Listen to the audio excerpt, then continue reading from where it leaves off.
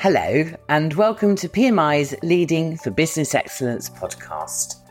I'm Susanna Clark, Managing Partner of PMI, the Performance Improvement Consulting, Training and Apprenticeship firm. This podcast brings inspiring stories from across the globe and from a multitude of different sectors. I talk to great leaders who share their experience and what business excellence means to them. Today, I'm talking with Ali Bolton from the Wye Valley NHS Trust. It doesn't take a minute with Ali to understand why people are motivated by her as a leader. She combines enthusiasm with a method in a way that is very compelling. So we talk about her being non-clinical, but working on clinical and non-clinical improvements, how the skills and the tools for improvement enable her to succeed even though she's not a clinical SME. Do listen out for her approach to fabulous failures. It's completely liberating. Oh, and we also talk about PDSA, using all 4 steps. I mean, not just plan, do, plan again, do again. You know what I mean. I do hope you enjoy this episode. So I'm delighted to welcome Ali Bolton to today's Leading for Business Excellence podcast. Thank you so much for joining me today, Ali. You're very welcome. I'm a little bit excited, I'll be honest. I'm excited too. It's going to be good. I'm looking forward to our conversation. So I wonder if we just start off with you just giving us a bit of an introduction to yourself. So who you are and what you do. Certainly. So Ali Bolton, I am the Fundraising Campaign Director at Wye Valley NHS Trust in Herefordshire. And fundraising campaign directing is not what you've always done. You're actually on a secondment at the moment, is that right? I am on a secondment. For many, many years prior to this, I was the Associate Director of Improvement across 3 NHS organisations, actually, because we're in a foundation group. So I worked with Wye Valley NHS Trust, also with South Warwickshire Foundation Trust and with George Eliot Hospitals Trust. So yeah, a real mixed bag. And I was spending time pre-COVID, I was spending time physically in all 3 of the organisations. Through COVID, obviously teams took over. And post-COVID, it was a bit of a mixed bag because we didn't all just jump back on the road again, did we? We'd suddenly got teams on our screens. So we were doing a lot of virtual work. And how did you first get into improvement?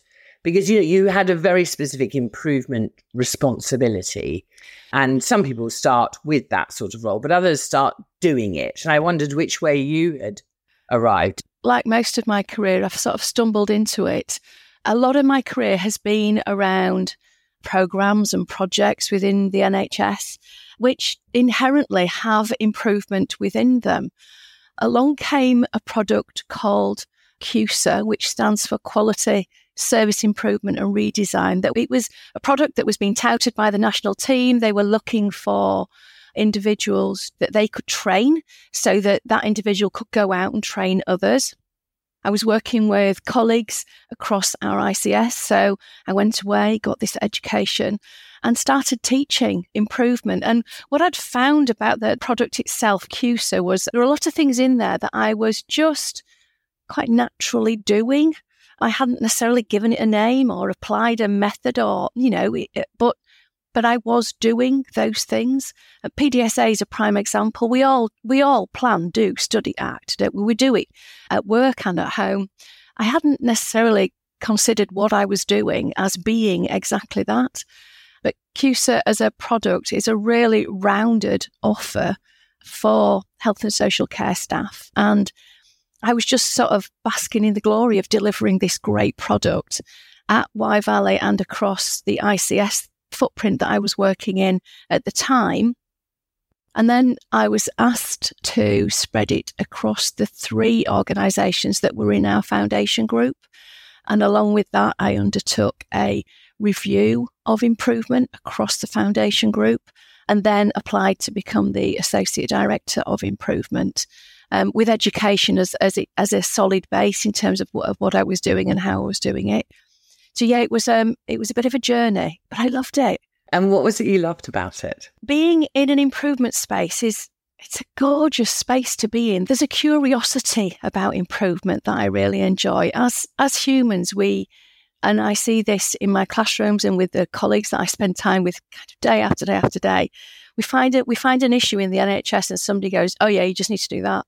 Just do that thing that I've told you to do, just do that. When in an improvement space, what you do is, oh, hang on a minute. Let's stay curious about this problem. Let's dig around and make sure that actually when we are looking for solutions, we're answering the right question.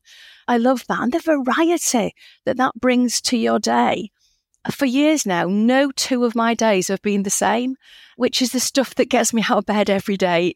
It's just all so different and varied. There's also something as well in there for me, I think about, so I'm not clinical, I've never been clinical, although, when I meet new people that they instantly say, oh, you a nurse? No, I'm not. There's not one clinical bone in this body. But I like to think in improvement that we can make a difference and that difference being for our patients. So that's me getting closer to the front line, I think.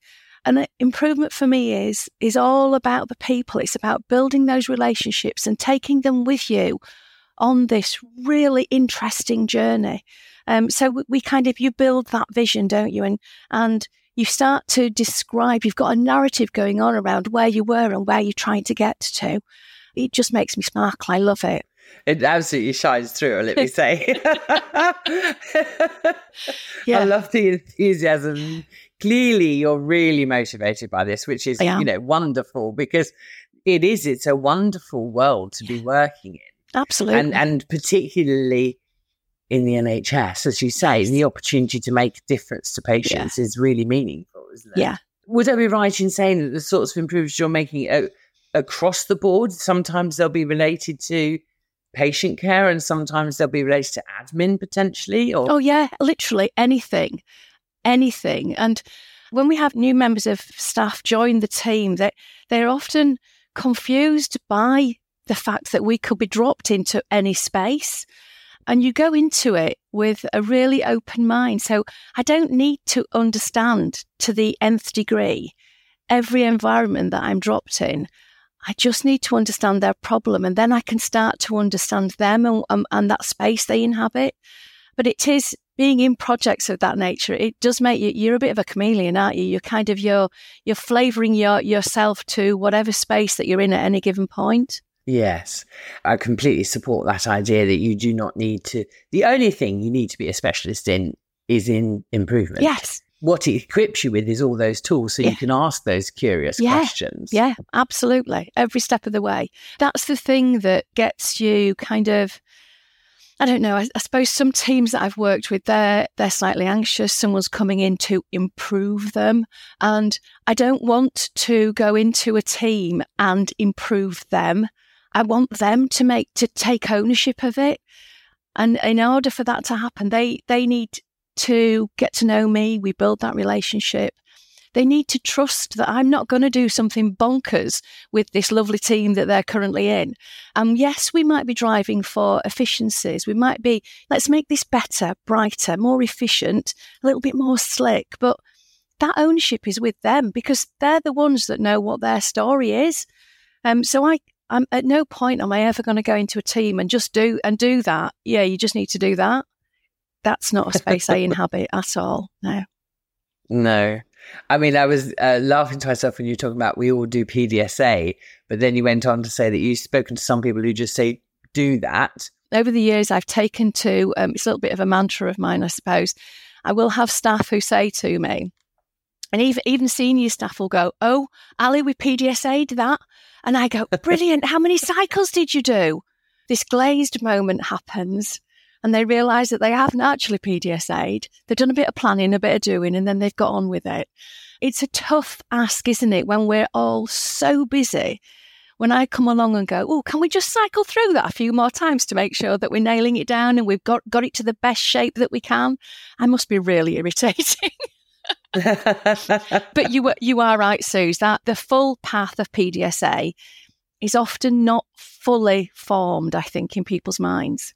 I mean, I think you're right that sometimes it's about being busy. And sometimes the very idea of testing something before you actually implement and roll it out, people find that hard to visualize perhaps or imagine how they would do that?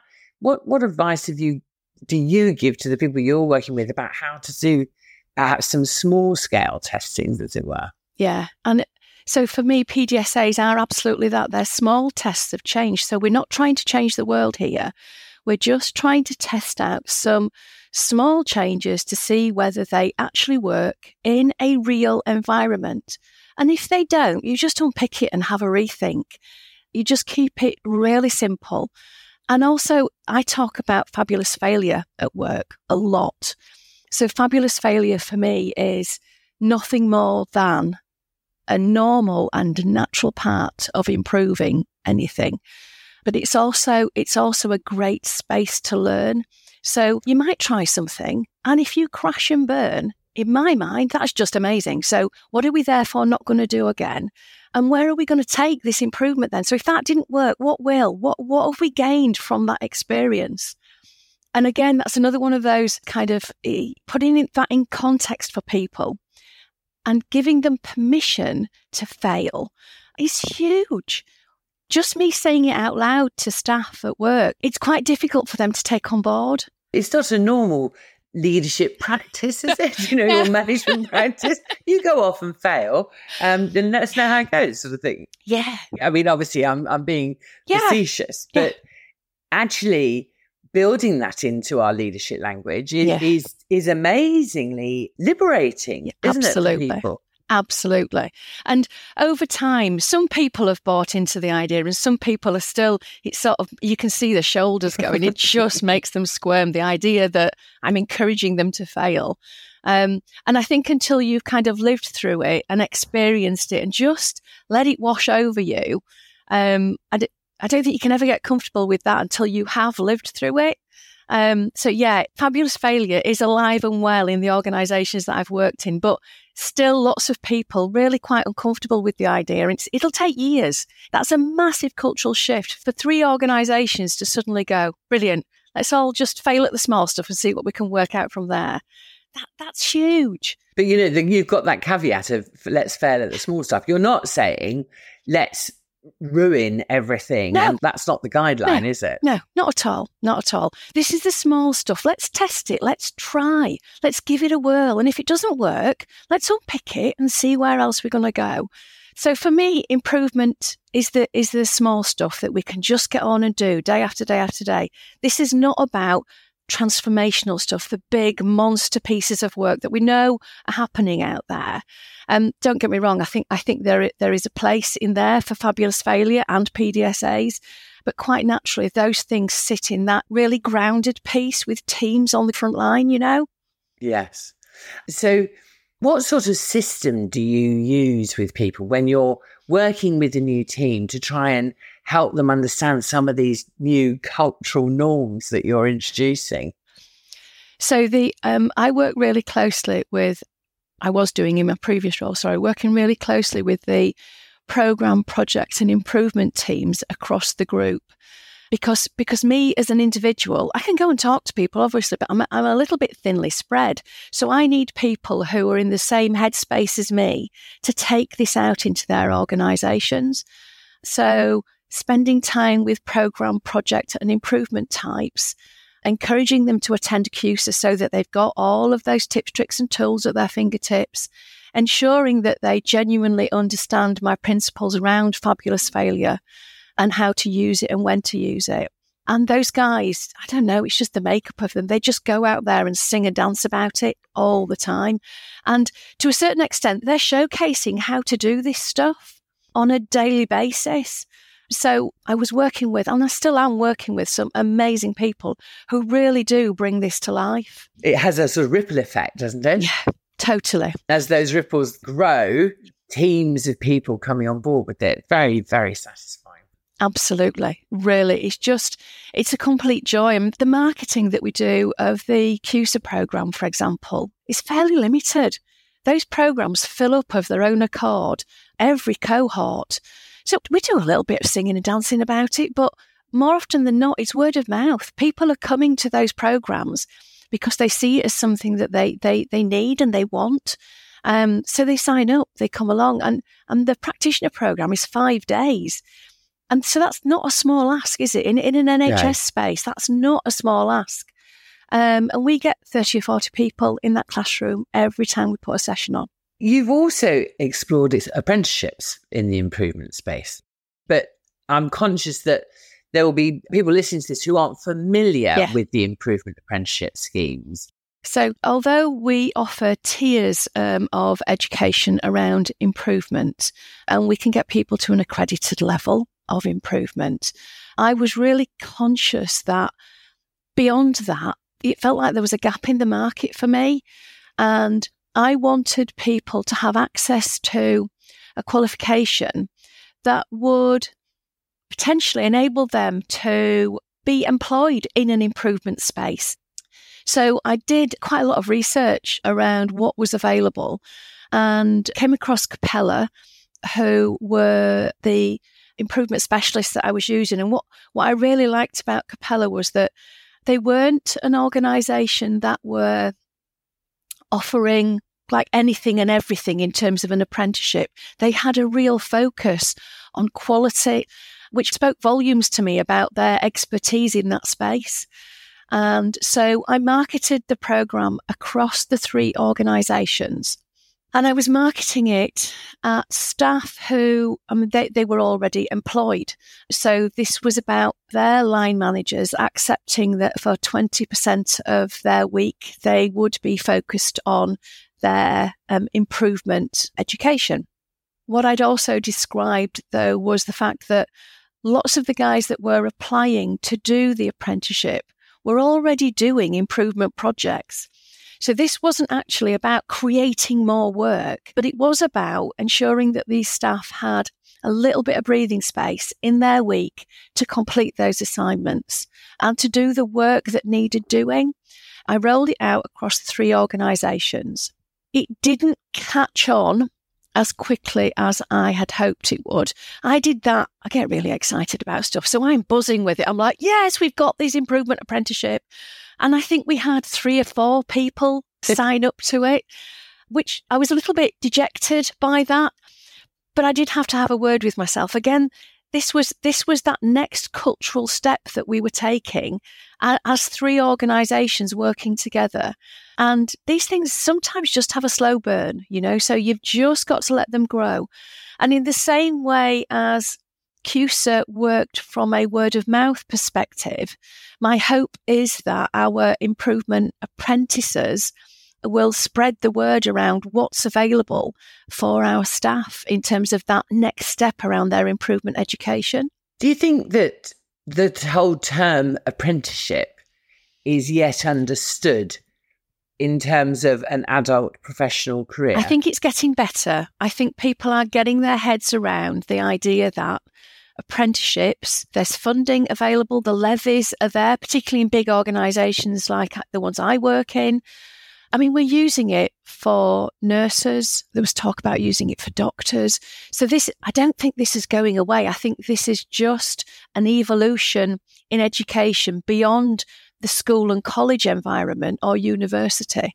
And we just need to get better and brighter at how we use the levies that are available to us. I think there's a way to go. I think people have still got some of those. You might remember, Suze, when I was growing up, if you were on an apprenticeship, you were earning an absolute pittance. And yes, being educated and yes, in employment, but earning very little. But it was also something you did as a school leaver. It wasn't something that in your 30s you could suddenly decide to enrol in an apprenticeship as part of your career. Absolutely. That was unheard of, wasn't it? But now, a very different space. Anyone can sign up to an apprenticeship. I think somebody said to me the other day, yes, up to the age of 74. And I was like, really? Anyway, I don't know where that number came from, but that's what came out of her mouth.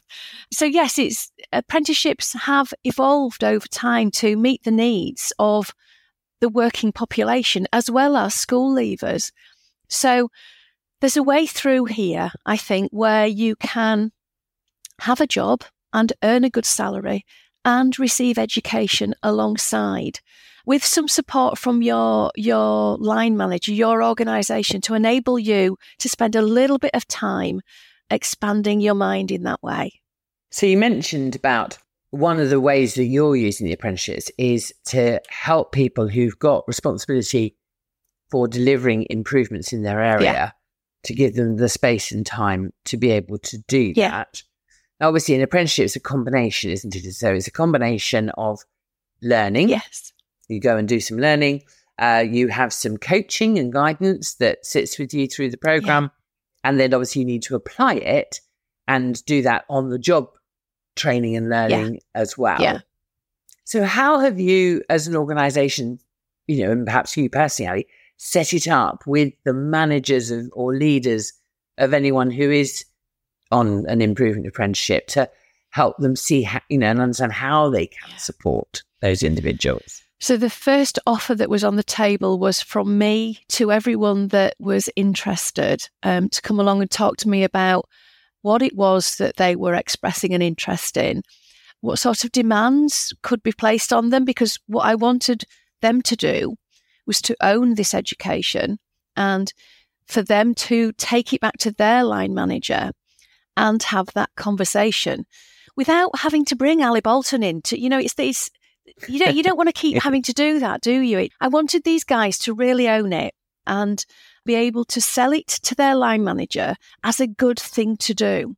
And for the most part, they did. There was the odd one where, yes, they'd had a conversation, but the line manager had said, can I just have a quick chat with Ali? And so we made that happen.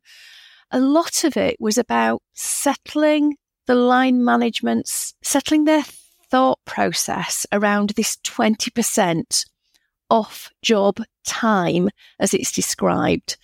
Because at that point, their full-time member of staff is no longer full-time in their minds. But the reality is we're asking them to do a work-based project. And therefore, they're still at work, they're still doing a project. So it's nowhere near 20% when you start to look at it in those terms. What they're doing in that space is maybe trialing a few new tips, tricks, techniques that they're learning as they go, and you might get a better result. And none of the line managers refused to release the individuals ultimately. It just took a little bit of legwork on our part to make sure that everyone was comfortable right the way through the chain to allow this to happen. The more of that we do, the more comfortable people will become, over time. And how have the people who've actually been doing the apprenticeship themselves, how have they found sort of trying to balance doing that improvement work as well as doing their own work? Because whether you're on an apprenticeship or not, sometimes that's hard, really isn't hard. It? To yeah, just getting the day job done is hard, isn't it? So I offered the individuals that applied to the apprenticeship, I offered them coaching above what they were receiving from Capella. I just wanted them to have somebody that they could talk to outside of their workspace, even if it was just to do that, oh dear God, what am I doing? Why am I doing this? And I haven't got time. And I've had lots of that. What I was finding though was, so they might put 3 hours in their diary one afternoon to focus on their education. Often these guys are in operational roles and therefore their arms and legs are pulled all over the place to get stuff done all day, every day. And it was more about them having some kind of coping mechanisms around those demands.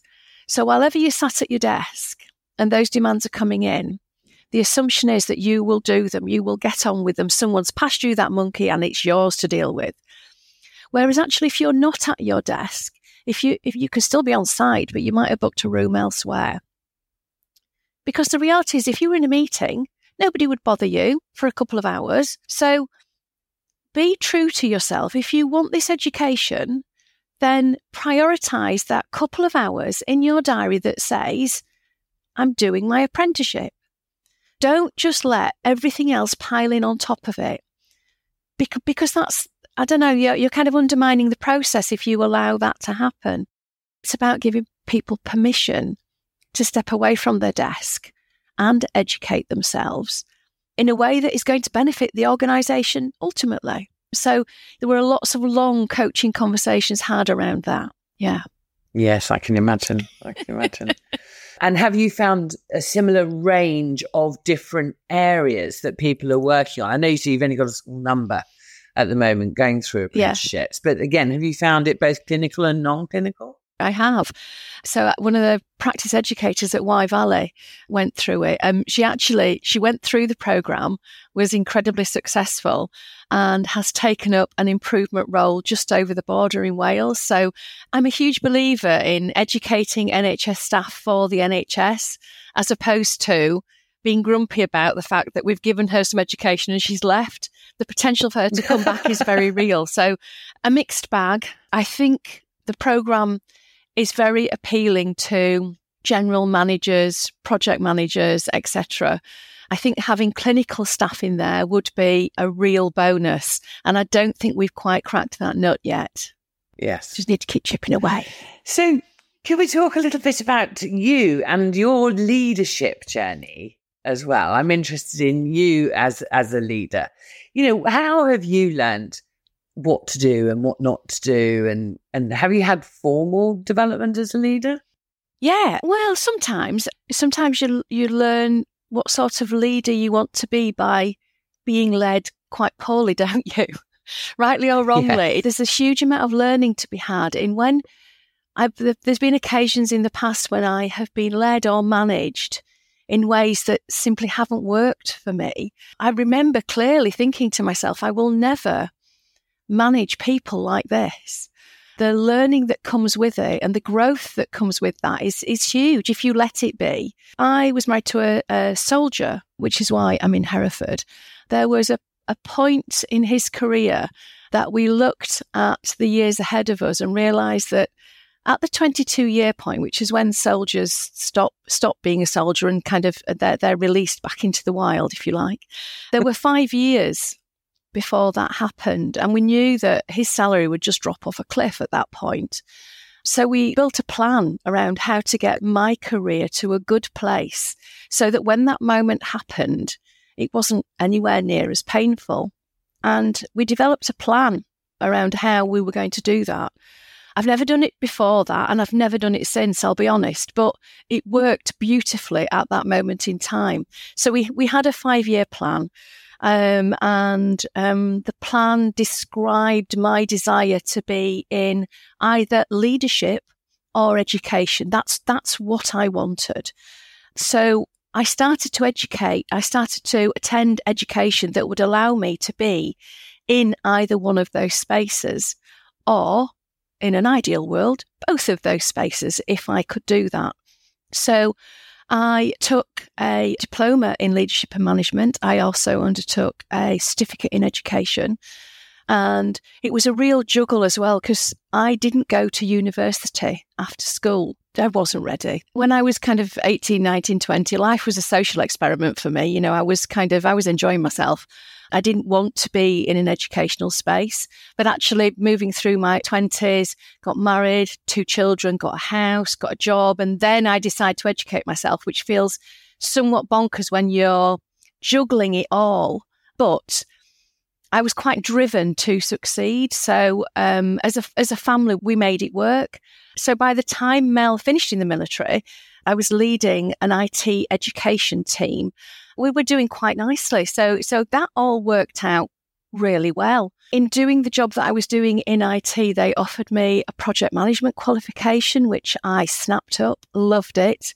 And the story drifts around there a little bit, around programs, projects.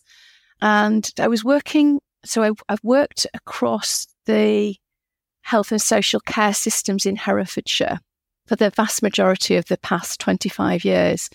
And I've kind of dipped my toe into each of the elements. It makes you a little bit more rounded and a little bit more understanding and accepting if you've dipped your toe into what they do and how they do it. I was asked to undertake a productivity improvement program. I did a 12 months doing that, which was the first real time I dipped my toe in improvement, and just thoroughly enjoyed it. It was a really great project that allowed us to genuinely understand what the current state of our clinical staff were and the demands on their time, and what we would need to do to enable us to do that. And the final program that I delivered for the PCT was a procurement piece for mental health. So we put our mental health wing out on the market, and I managed that process. It was a bit unnerving at the time. It felt like, crikey, that's £34 million worth of something that I'm selling off. Yes. But nailed it, all good. And then the PCT and the Acute Trust came together in Herefordshire to become one organisation. And I joined the transformation team and worked with an amazing, and there's some of them are still there, an amazing crowd of people. And kind of gone from strength to strength with that. And it's that space where I said to my boss, oh, this CUSA qualification's coming. Do you mind if I just give that a whirl? And he was like, yeah. So it's just, I do feel like since that plan happened, I have drifted around a little bit.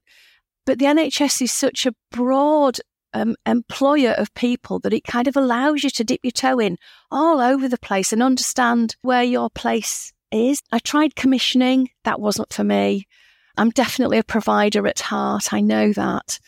But the NHS is an extraordinary organisation, and it has given me... So I left school with 2 CSEs. There will be people watching this that have got no idea what a CSE is, but it's not great.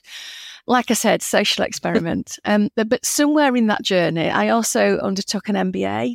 So I've got 2 CSEs and an MBA, which kind of amuses me hugely, I'll be honest. And I'm sure it would amuse every teacher I ever had at school. But I took the MBA at a point in my life when I was ready for it, exactly as you said, Suze. I think it's also interesting because of your own experience to then have introduced, going back to the apprenticeships again, further education whilst in employment. I can see where your understanding of how successful that could have come from. Yeah. My personal take on receiving education, so all of my education beyond school has been either given to me by the NHS or funded by the NHS, or they've supported me in some way to undertake whatever journey I'm on at that point in time. But the one thing that I hang on to, and I know some people find this a really odd mindset, is that qualification sits on my CV. So I don't mind, therefore, how much of my personal time I sink into getting that qualification. Not all of my qualifications have been undertaken in work time, regardless of the fact that the NHS is paying for it or asking me to do it, because that sits on my CV. And I'm quite driven by that principle, always have been. So going back to influences as a leader, you talked about people who've managed you who you thought, I am never going to do that to anybody else. But who would you say on the conscious side of that? Has there been anyone or any of the training or books that you've read that's been a really big influence on how you think and how you lead? When I was doing my Cert Ed certificate in education, so it qualifies me to teach adults, and I had a lecturer, Patsy, she was magnificent. But at the time, this was a really new space for me to be in, back in education, which was a space that had kind of left me cold for a very, very long time in a school environment. And suddenly I've purposefully put myself back into this space to be educated in the way that I want. And I remember going to her one day, I was in floods of tears. I just couldn't get to the bottom of this assignment. I couldn't make it work. This thing just would not, I couldn't craft it. I couldn't make this assignment do or say what I wanted. I very clearly remember Patsy saying to me, do you know, sometimes it's okay to just scrape over the line, Ali. And that blew my mind. I was like, oh God, is that okay? Is that a thing? Coming from a lecturer that I held in such great esteem, what she went on to say was, you've got a job, you've got a life, you've got a home, you've got kids. You don't have to be star pupil all the time. It's okay to just get over the line. And I'm stood there sobbing in front of her, open-mouthed. But it was just this magnificent light bulb moment that I will never, ever forget. Yeah, just brilliant. You mentioned books then as well. I remember obviously we all read a lot of stuff, don't we? But the book, Who Moved My Cheese? Yes. Have you read that? Have you read that one, Sue? Yes. Yeah. And when something it's such a simple premise, isn't it? And that's the joy of it, is that it is such a simple premise. Just describing the fact that these mice have taken their trainers off and, they've forgotten how to collect cheese. It's just glorious. Yeah. But it's so true, isn't it? That simplicity is the thing that allows it to get in, that you can kind of see yourself. Love that. I think the last question that I want to ask you is about when you're talking to others. If somebody comes to you and they are thinking of pursuing improvement as a career, perhaps, or they're looking to be a leader that's got that kind of business excellence, business transformation, improvement element to how they lead, then what advice would you give to that person on what they need to do, how they need to think? So I mentioned curiosity early on, didn't I? And it's one of the mantras that we use an awful lot about staying curious. And that sits really nicely in a coaching space. So we try very hard never to tell anybody what they should do, but having a coaching conversation with someone that is keen to join improvement from a professional perspective is absolutely the route I would take. So I've got project management behind me. I've got improvement education behind me. I've got management and leadership education behind me. But I also work with colleagues who haven't got any of those things and do what I do magnificently. Yeah. This for me, the space that I inhabit is so focused on people and building relationships. And to a certain extent, no amount of education can give you that. You need to learn to build relationships and for those relationships to be meaningful, and that trust and therefore honesty that comes along with it. Those are the things that I think make a really rounded leader in any space, regardless of whether it's improvement you want to be in or the million other spaces that you could inhabit. I think having some education behind you gives you a little bit more kudos, if you like. When I'm stood up in front of crowds of people talking about improvement, not only have I got the education, but I've done it. That's the thing that allows me to stand up there and feel confident about myself. Yes. So that's a very long ramble of a response, but it's kind of where I go with people when they talk to me about, I'd quite like to be who you are one day, Ali. Yeah. It's that conversation, isn't it? Yeah, definitely. Ali, it's been an absolute joy talking to you today. And I love everywhere we've gone, both in terms of the work that you have done, which I think is really interesting in your own development. I love that plan that you made. I know that, as you said, that you only did it once, but you only probably needed to do it once. Yeah. And after that, life just took you in the right direction. Yeah. It's been a joy. I really appreciate your time with me today. Thank you so much for joining me. It's been lovely. Thank you, Suze. It's been a real privilege. Thank you. I really hope you enjoyed this episode of PMI's podcast, Leading for Business Excellence with Ali Bolton. If you'd like to know any more about how you can develop your career in business excellence and transform your organisation, please drop me a line, team@pmi.co.uk. I'd love to hear from you.